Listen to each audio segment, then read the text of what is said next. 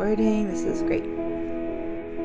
It's very hard to know how to start these things. These things are very weird to start. I've done many takes of this. I'm sitting in a squeaky chair, and we're just going to start. Hi. I'm Rabbi Ariana Katz, and this is the first episode of Thread, a question and sometimes answers podcast.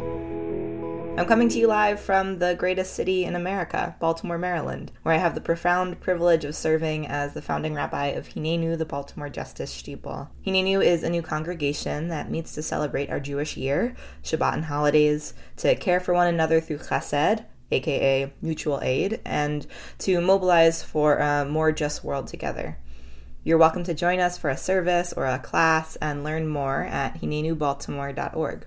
And when I'm not dreaming about or singing with or growing alongside Hinenu, I'm getting to know my new hometown of Baltimore. I live in a house full of books and art with my partner Ever, our dog Rhoda, our cats Bert and Yantif. I love dystopian science fiction, Riot Girl, marching bands and klezmer, the ocean and every other body of water, and cooking large portions of complicated food for people I love. I deeply believe in the U.S. Postal Service and have sent mail from the Yosemite National Park Post Office, which was a life highlight. I'm a white Ashkenazi queer femme, and those are all words that we'll explore a lot on Thread. Before moving to Baltimore, I created another podcast called Kaddish, which was about death and mourning and identity, and you can listen to that at any time at arianakatz.com/Kaddish. If the only thing that this podcast accomplishes is to have someone resist saying even one time, I'm a bad Jew, then it will have been a success. Rule number 1, there is no such thing as a bad Jew. Bad people, sure, maybe, I don't know. We can talk about apostates and rebels all you like, but rule number 1 is there is no such thing as a bad Jew. And how much you know certainly isn't what defines it. So this is a podcast for question asking, for problematizing, and for struggling. My plan is to post weekly episodes answering one question at a time, and in the future post interviews or shiurim, which are classes often in a lecture style that I teach at Hinenu, and just other recordings from the life of the shul and the people that I get to learn from. You can submit a question if you want to hear it answered on this show at bit.ly/threadpodcast, or find episode transcripts and more information at arianakatz.com/thread. Your questions will make the show possible, so keep them coming. You can get super fancy if you want, and I would love to hear your voice. If you want to record a voice memo, you can have it played on the show, and just email it to rabbi@hinenubaltimore.org.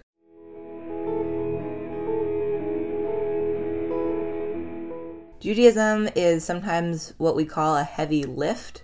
It has a lot of knowledge, a lot of background. It can feel like you're drawing from a deep well, full of sweet water that is just waiting for you.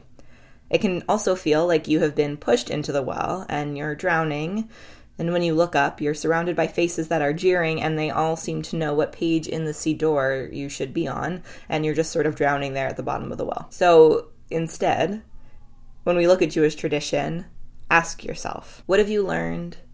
What teachers have you had that make you feel like you can tap into this deep well and not feel attacked away by it? What inspires you to keep coming back to this place? What do we need to change in how our communities talk about practice and history to have the wealth of information we hold as a mixed multitude of people instead feel like an invitation and an opportunity?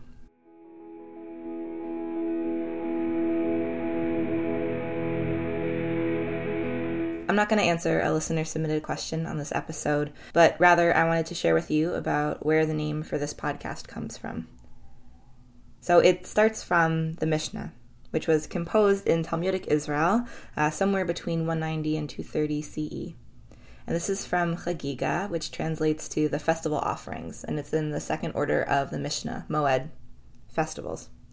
If you want to talk more about the organization of the Mishnah and our rabbinic tradition, we can definitely do that. Just let me know.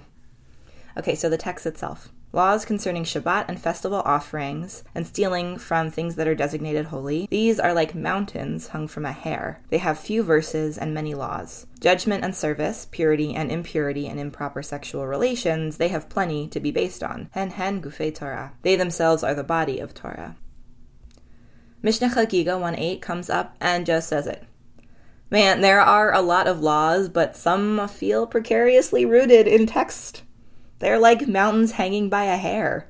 Few verses, but many laws. Is that a condemnation? Or maybe an invitation?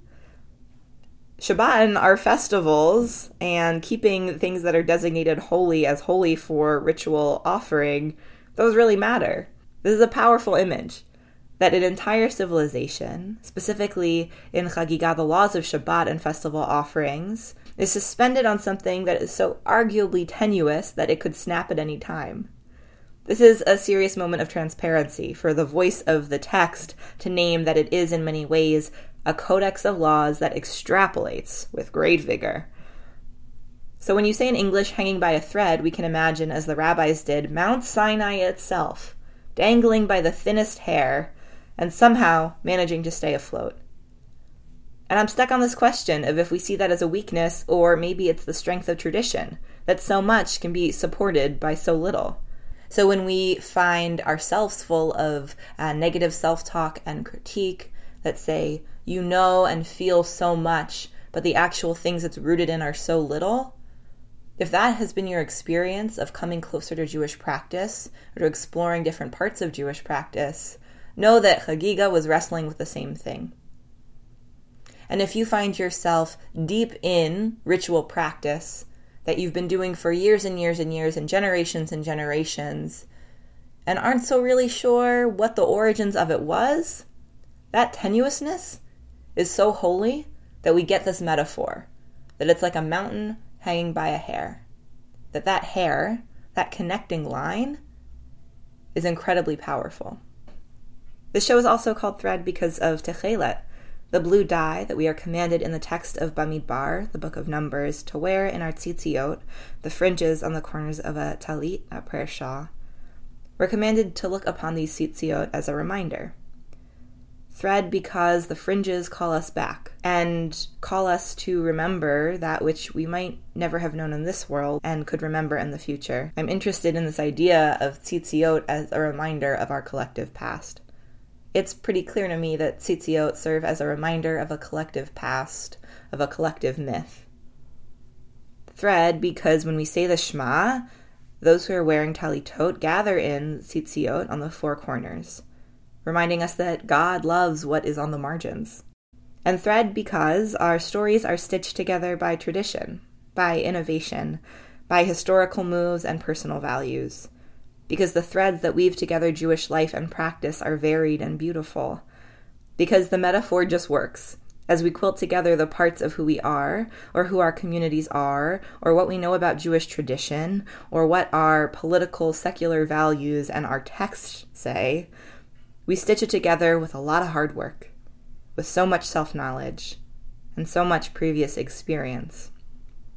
And thread is in memory of my grandmothers, Claire Singer and Abigail Katz of blessed memories, who, like Mishlei Lamed Aleph, Proverbs 31, it says, Darshat Semer Ufishtim Veta'as Bechafetz Kapeha.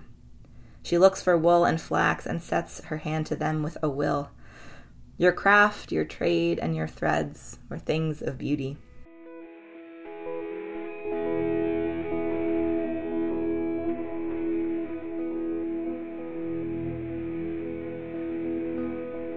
Okay, so that was a quick first episode, but at the end of each one, I'll recommend a book or article or something related to the topic for further reading. So this week's continued reading is Mountains Hanging by a Strand, rereading Mishnah Chagiga 1.8 in the Journal of Ancient Judaism by Michal Bar Asher Siegel, and you have to have that academic access to get such a file. And also the Mishnah itself, Chagiga 1.8. I want to learn from your learning, so if you spend time with either of these texts, the primary or secondary, let me know what you thought. I also want to recommend Whole Wide World by Shoshana Jedwab.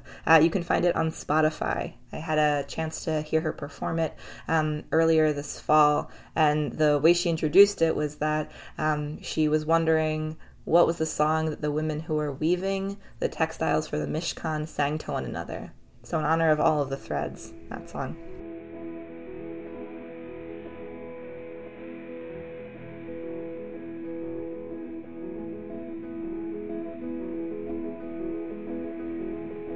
Okay, so that's all for now. You can subscribe to this podcast on iTunes or SoundCloud. The next episode will be out in a week. If you've got a question you want to hear me answer, you can go to bit.ly/threadpodcast or email me a voice memo at rabbi@hinenewbaltimore.org and find everything about this at arianakatz.com/thread.